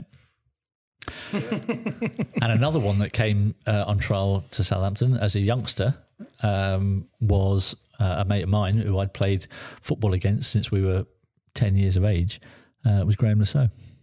So Graham came to Southampton, had a trial. Chris Nichol went, no, not good enough. He went to Chelsea, signed for them. Oh dear. How did you get on with Carlton? Eventually, we got on all right. The first few months were a bit interesting. It's fair to say, me and Carlton didn't see eye to eye when he first arrived. Initially. And it was probably my fault to a certain extent because I think on one of his very first days in training, I was on the same side as him in a five-a-side match. And I wasn't always the best trainer in the world, and obviously in this five-a-side game I'd given the ball away quite cheaply and then hadn't bothered to track back and try and win it back, so I just stood up the top of the pitch and Carlton runs back and tackles this geezer and then stands up and he starts digging me out in training for not running back, and I just looked at him and I went, Carlton, you haven't been here very long, have you? I said, what happens here is the players that can play, they play, and your job is to go and fetch the ball and give it to me. I can imagine that like a dagger in his arm. That went down like a lead balloon. So for about the next 2 months, he barely spoke to me.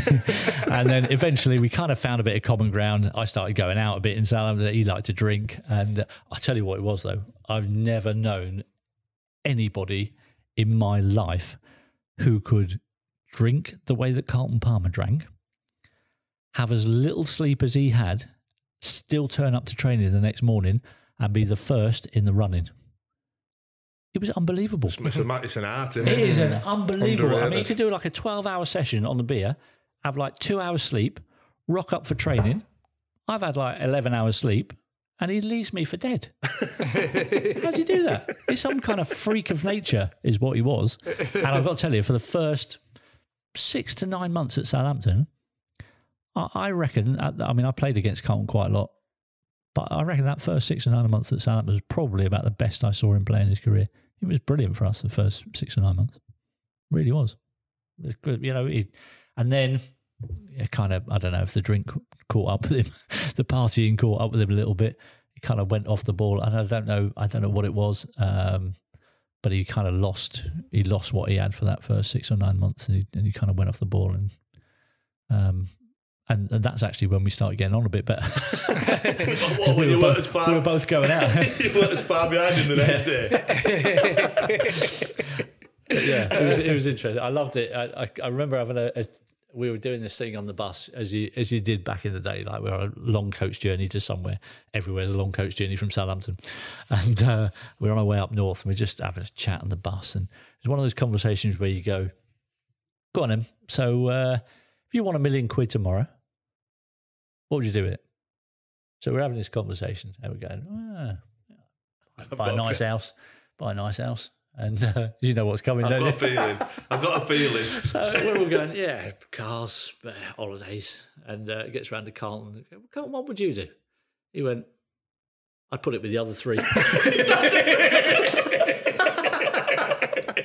I was like, you twat. I like it. That's exactly what I thought would come in. I didn't even 3 or 2. Yeah.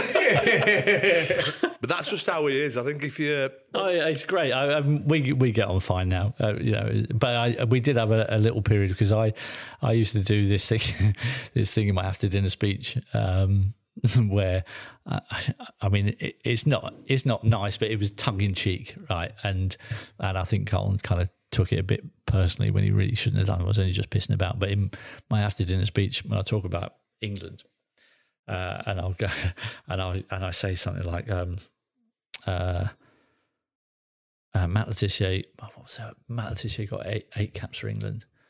Carlton Palmer, 18 caps. And we wonder why we haven't won anything since 1966. Right? I did that. She said it was just a mess about, throw about line, just messing about. And somebody, obviously, who knew Carlton was at one of my speeches, and he rings up Carlton and goes, you know what Matt Le Tissier said about you?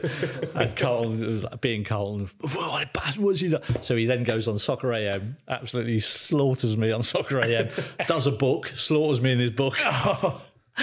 And just going, my career was better than Matt Le Tissier's. What did he ever achieve? He underachieved. And I was like, fuck, Carl, I was only joking. Fucking hell. Do you know what I mean? You don't have to go slaughtering me on telly and in your book. And then he obviously had his problem with his ticker a few years back, and I just messaged him, and we started talking again, and he's good as gold now. It was funny. Seems to be the way forward, doesn't it, for arseholes, that? A bit of that ticker and you just turn into a lovely guy. Yeah, exactly. I wish something happened with your fucker. Can you speak much about the spread betting thing? Yeah, I can speak about that. It's fine. I don't work for Sky anymore, so that matter. That was Gordon Watson's fault. That was Flash's fault. I'd never really heard of spread betting. To be honest, I had a bet back in the day. I mean, we were allowed to back in the day. I know. I can't remember when it changed, but I used to go. There used to be a bookies about 300 yards from the Dell, and I used to go in there before a game on a Saturday and back myself to score the first goal. I mean, it was quite good odds actually at the time. But nobody batted an eyelid. Do you know what I mean? As long as you weren't betting on your team to lose. Yeah. No one batted an eyelid if you were backing yourself to score or back your team to win. So anyway, I used to do that. And then Flash can't. He said, you had spread betting? I went, no, I haven't got a clue. He went, well, you can bet on anything now. He said, you can bet on corners, when the first free kick's going to be, when the first throw-in's going to be. I was like, all right. And he went, well, he said, my mates have got spread betting accounts. He said, we're on telly against Wimbledon next week, he said, and they can bet on the first throw-in in a game. He said, and if we get a throw-in really early, they'll make loads of money from it. He said, and they'll probably drop you a few quid. So I was like, how does that work? He went, well, we just have to get the kick-off. He said, and we get the kick-off, and from kick-off, you just boot the ball out of play. So well, that sounds pretty simple. He went, it is simple. He said, but the bookies are stupid. What are they doing that for? So anyway, all we had to do was obviously make sure we had kickoff. So we get to Sellers Park where Wimbledon were playing. I think Vinnie Jones was the captain, and so I've gone to Vinnie before the game. I've gone, Vinnie, what way do you like to kick in the second half? And he went, he said, we like to kick towards our fan at that end. And I went, all right. I said, you can kick that way in the second half if you let us have kickoff in the first half. And he went, yeah, all right. So that was it. Like before we'd even flipped the coin, I knew we was having the kickoff. So anyway, it's working out quite well then. I know, yeah. So we get the kickoff. Gordon rolls the ball back to me, and now it's live on telly. So I don't want to overhit this ball, because too obvious. Because it's too obvious, And I think I'm quite a good player. I can just clip this over Neil Shipley's head, make it look realistic. So the ball comes to me, and just as I'm about to strike it just takes a little bobble, right? And at that point, my heart sank because right from the moment I hit it, I thought, fuck it, that ain't enough. Not enough club. That ain't enough club. I've duffed that a little bit. And this is never reaching the touchline. So it goes straight at Ships. And Ships is obviously, what can he do? Hits Ships, goes back into play, and honestly, for the next 60 seconds, you see me and Gordon Watson running around like blue-ass flies trying to get the ball, fucking boot out of play, because otherwise they're losing a fortune if this carries on. It's just got to be in the first minute. So it had to be before 60 seconds for them to make money, and the more before it was 60 seconds, the more money they make. Right. But if it goes after 75 seconds, every second after 75 seconds, they start losing money. So that can add up quite quick. And we managed to get the ball out, I think, between 60 and 75 seconds, which was that dead period where nobody won and nobody lost. So it was a lesson well learnt, and I did not do that again. I can imagine Flash wanted to do it again, though. He probably did, but I wasn't up for that after that experience. That was not a nice experience. And then I probably was a bit naive because I told that story in my book. I wrote a book and put the story in there as a warning, really, to other players to go, don't be such a twat like I was, and don't do stupid things like this. And with that, somebody at TalkSport got hold of it. I think it was the little short fella, Mike Parry. He decided that he was going to do an entire afternoon's programme on that story, and that I should be banned from all football and ostracised from the game because I told this story in my book. When basically I was telling it as a lesson for people to go, don't be an idiot. Yeah, but he decided that this was a newsworthy story and he was going to make an entire radio show out of it, and I had to have a couple of weeks off of Sky while it all died down a little bit. Calm down. Yeah, calm down. So yeah, that was fun. Don't try that at home, kids. Don't do that. Underclubbed. I've underclubbed. Out of it, a complete duff, and it's way short. I think before we finish up, we've got to mention the penalties, because obviously Mark Crossley speaks about every time I play golf with him on a Thursday morning. It's a badge of honour. How many was it altogether? I took 48. One missed? Just the one. Saved, actually, not missed. Is it always There's a the difference. same place, or No. I'm not sure if there'd have been as much video analysis back then with which way the keepers dove and all that. Or To be honest, I never took any notice of where the goalkeeper dived. I never looked into that ever. So I just had a lot of faith in my ability to be able to side foot the ball quite powerfully into one corner or the other. And I know that if I'm fairly accurate and I got enough pace on the ball, that 47 times out of 48 will go in. And so I didn't care about the goalkeeper, frankly. All that mattered to me was what was in front of me. And the one that Norm saved,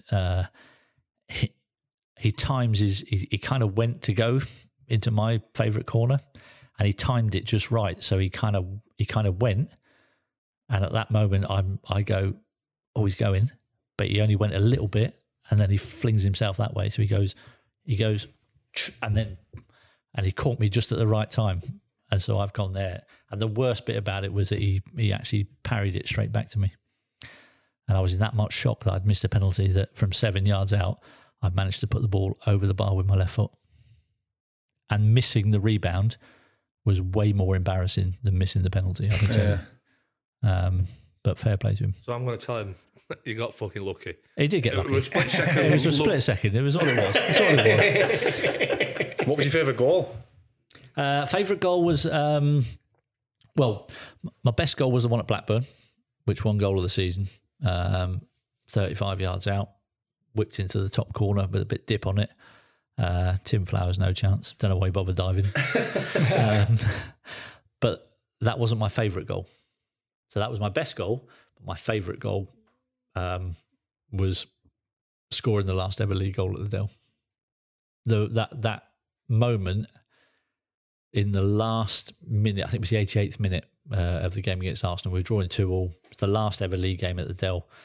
And I hadn't scored a Premier League goal the whole season. So I'd been injured quite a bit that season. I think I'd scored one goal in the League Cup, and that was it. And I just kind of got back to a point where I was back training with the lads, but wasn't really match fit.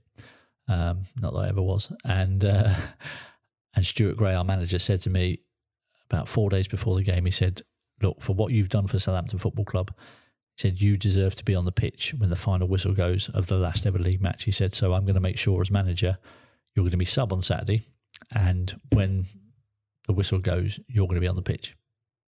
So I thought, fair play. And every night I went to bed from that moment on, I was visualising how I was going to score the last goal at the Dell. And I literally was obsessed with the thought of, on Saturday, I want to be the last one to score a goal at the Dell. And I knew that all I needed was not even a half chance. I didn't even need a half chance. I just needed a chance of some description. And it was the weirdest feeling, because I knew as long as I had one chance, I knew it was going in. There was no other. And when the ball falls to me, I don't know if you've ever seen the goal, but the ball falls to me. It's a little bit behind me, and I'm having to swivel with my left foot and hit it on the half volley. And I'd say if I had that chance again, I reckon there's about a 1 in 20, 1 in 30 chance that I'd do the same again. Like, it was quite a difficult opportunity, but it was really weird, because as soon as the ball dropped and I knew that I was shooting a goal, I knew that it was going in. So as soon as the ball left my foot, I literally start celebrating, because I know it's going in. I know, because of the way I've hit it, that the goalkeeper's got no chance. And I literally start wheeling away as soon as I've hit the ball, because I know it's on the way in. And the noise that stadium made was like nothing else I'd witnessed in the 15 years previous to that I'd played there. It was the most amazing moment, and that's why it's my favourite goal, and it was my last ever goal for Southampton. In fact, I should have retired after that goal because the next season I spent most of it injured, didn't score a goal. So I should just call it quits after that one. I should have just gone, thanks very much. That'll do me. Thank you and good night. But, you know, I did have a testimonial the next season, so I couldn't retire just yet. Was there another chance after your goal? Yes. Yeah. So, that was in the 88th minute. And then we have another attack. And Chris Marsden, right? I mean, Maz is not renowned for his goal scoring. He hits this shot from the edge of the box. Honestly, I've never seen him hit a shot that good before. And Alex Manninger was in goal for Arsenal. And he's flown up to his right. He's tipped it over the crossbar. And honestly, I was like that. Thank fuck for that. I was on the right-hand side and I had to go and take the corner over the other side. So I'm running across the 18-yard box and I'm really stifling the urge to go and cuddle the goalkeeper. Thanks very much, mate. So anyway, I jog across really slowly, like even slower than I normally do, and I start like I'm wasting as much time as possible here. I put the ball down in the quadrant, and I take a couple of strides back, and I think, no, I don't want to put this in the box. Someone might head this in. Right? So I stood there for a few seconds thinking, shit, what am I going to do? Right? So, and Wayne Bridge was playing for us, left back at the time. He's up on the halfway line. So I kind of looked up at Bridgie, like that. So Bridgie comes running down from left back all the way down. So I just play a short one to him. And as I roll the ball to him, the referee goes, blows the final whistle. I was like, that, get in. Yes. Job done. Brilliant. Obviously, there's a few controversies recently. Has there? I hadn't noticed. Have you been surprised with the repercussions that it's come with? No, not really. No, I'm well aware of what the repercussions are. I take very little notice of the repercussions, to be honest with you. I think the people that are criticising me, I care not really for their opinions. I think a lot of them are morally bankrupt individuals, and quite frankly, their opinion means nothing to me. My close friends and my family know the sort of bloke I am. They know what I do for people, certainly in this area. They know how much good I've done, and their opinions are the only ones that are really important to me. So the repercussions are seriously. I mean, if they realised just how little they got to me, they'd stop. Yeah, they don't. They're water off a duck's back. I mean, I've had 50,000 people singing "You fat bastard" and what a big nose you've got. Do you know what I mean? A few numpties in the media. What was the crack with the club? That was my decision. Was it? Yeah. I took that decision because a load of people, a load of the people who were part of the old cancel culture were ringing up Southampton Football Club, sending emails, going, "Oh, he shouldn't be an ambassador for the football club." And the football club were good as gold. You know, they've always been very supportive of me. And I just said to him, look, I said, I don't want you getting all that grief. So I think I'll step away from the role as ambassador. I'm not employed by Southampton Football Club. I'm not on the payroll of Southampton Football Club. If I do something for them, then I'll invoice them. So I don't have a weekly wage or a yearly wage from them. So it wasn't any big deal. And I just said, look, I'm just going to resign as ambassador, and then people will stop bothering you. Simple as that, really. What does the future hold? Whew. Who knows? What does the future hold? You're golfing wheels next Wednesday. Yeah. Lots of golf, I hope. Lots of golf. No vaccine passports. No. I don't know. What's going on in the world the last couple of years has been very strange indeed. And there are some things that I think are going to have a profound effect on us as human beings. And unless we fight back against what is trying to be taken away from us, then I think the world's going to be a worse place. And that's why I've been prepared to stand up and say what I've been saying, because I don't like what is being predicted for us in the future. and that's why I've been happy to stand up and take the flak, and I'll continue to do that because I stand up for what I believe in. And people might have a different opinion to me, and that is all well and good by me. I don't have a problem with people. I don't expect people to believe everything I say because I might be wrong. I might be wrong. I'm not arrogant enough to think that I know what's right, but I've got a reasonable amount of intelligence. I've got a lot of common sense, and the evidence that I've seen and been presented with over the last couple of years tells me that this world is not going in a very good direction. And so my opinion is that, we need to fight back against some of the stuff that's going on. And if somebody has a different opinion, that's fine. All I ask is that they do their own research and don't automatically take for granted that it is the truth, the stuff that comes out on the mainstream media. Because I'm sorry, but they don't always tell you the truth on the television. That might be a revelation to some people. At the end of the day, we don't really know what the truth is. You can believe what you want to believe, but how do you really know what's true and what's not true?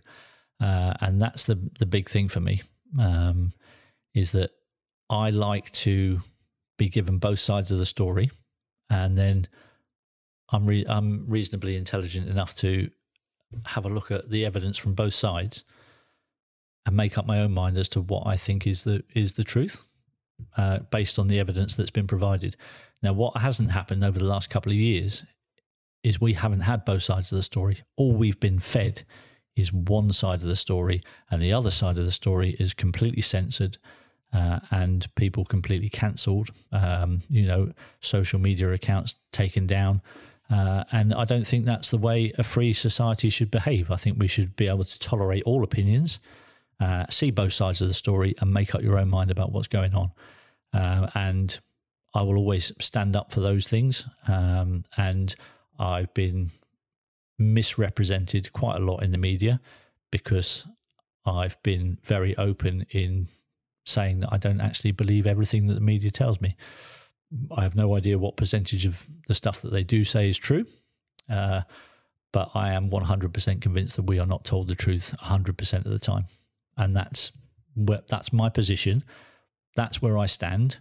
And those views will continue to be misrepresented because the people that I'm telling you are not telling you the whole truth, are the ones that are criticising me. And they're going to criticise me because I don't believe them, not all the time. And that's as simple as that. Was the absence of debate, was you shocked? When you initially brought up, especially within football, the connections possibly with all the cardiac issues. Yep. When you just bringing it up, was the absence of debate shocking to you? The fact that absolutely, I believe that there has been a dereliction of duty from football authorities to not even want to investigate the rise in the issues of heart problems with young, fit footballers. It doesn't make any sense. And I had a conversation with Bobby Barnes, who tried to tell me that actually there's no increase, it's normal. This is all normal, what's happening. It's just that normally it doesn't get publicised. And I was like, whoa, hang on a minute, Bobby.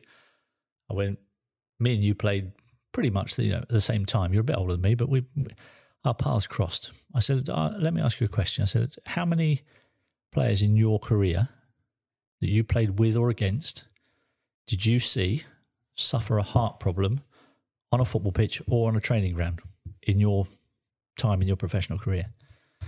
And he took a second and he went, well, there was Marc-Vivien Foé and Fabrice Muamba. And I went, I'll stop you there, Bob. I said, those two were both after you retired for a start. I said, so I'll ask you again. How many? Name me. Couldn't name you one. And I went, please don't tell me that this is normal. I said, because I've got common sense. I watch a lot of football. I watch a lot of other sports. My life is been devoted to sport. I watch a lot. I play a lot. I said, and I've noticed what's going on. I've also noticed, by the way, the amount of football matches that are being stopped because of heart problems in the crowds this season, which nobody talks about, and they're not allowed to kind of mention that it could possibly be to do with that.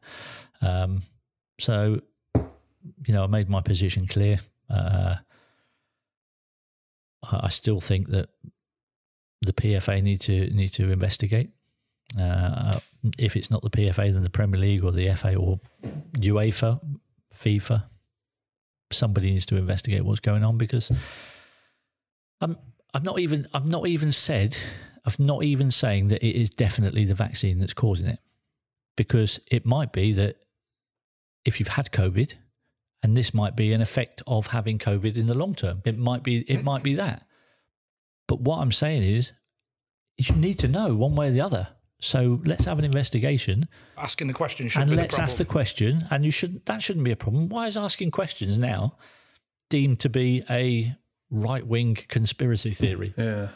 That's what I don't get, What's their current stance on it? Are they investigating, or are they just completely dismissing it and not doing anything about it? I haven't seen anything at the moment that tells me that they're looking into it, which just beggars belief, to be honest. But I think it's just, as human beings, as all being different, all having different opinions. That's exactly it. Everybody coming from different angles. But if you can't ask the questions, if you can't have a debate, then what sort of world we live in? We might as well go live in China if that's the way we want to go. And I don't particularly want to live under that regime. But the way things are going, might not be too long before we're there. But like you said, whether you agree with what you say, what you're not, I think it can be quite admirable just to go against the grain and to stand up to say, this is what I believe in. And I think there should be questions asked, whether I personally believe in what you're saying or whether I believe in what you say. I think if you're willing to stand up and go against the grain and what you believe, I think, like I said, should be respected.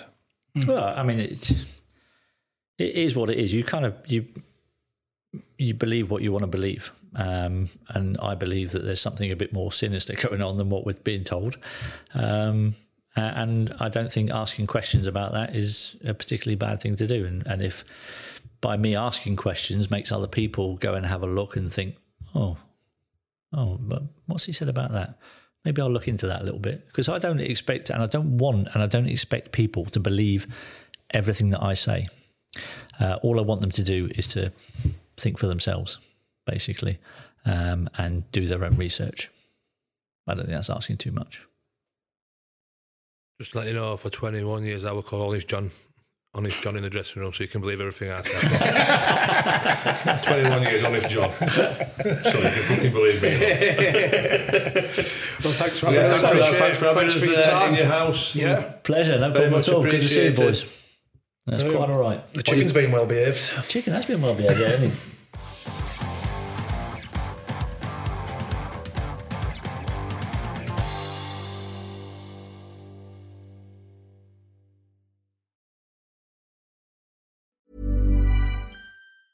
Mom deserves the best, and there's no better place to shop for Mother's Day than Whole Foods Market. They're your destination for unbeatable savings, from premium gifts to show-stopping flowers and irresistible desserts. Start by saving 33% with Prime on all body care and candles. Then get a 15-stem bunch of tulips for just $9.99 each with Prime. Round out Mom's menu with festive rosé, irresistible berry chantilly cake, and more special treats. Come celebrate Mother's Day at Whole Foods Market. Hey, it's Danny Pellegrino from Everything Iconic. Ready to upgrade your style game without blowing your budget? Check out Quince. They've got all the good stuff, shirts and polos, activewear, and fine leather goods, all at 50 to 80% less than other high-end brands. And the best part? They're all about safe, ethical, and responsible manufacturing. Get that luxury vibe without the luxury price tag. Hit up quince.com/upgrade for free shipping and 365-day returns on your next order. That's quince.com/upgrade. When you make decisions for your company, you look for the no-brainers. And if you have a lot of mailing to do, Stamps.com is the ultimate no-brainer. It streamlines your processes to make your business more efficient, which makes you less busy. Mail checks, invoices, legal documents, and everything you need to keep your business running with Stamps.com.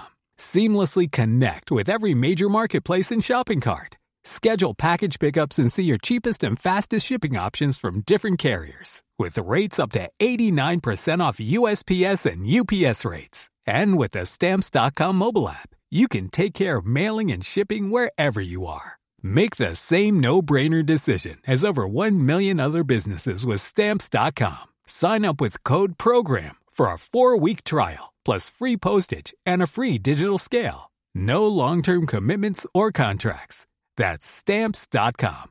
Code PROGRAM.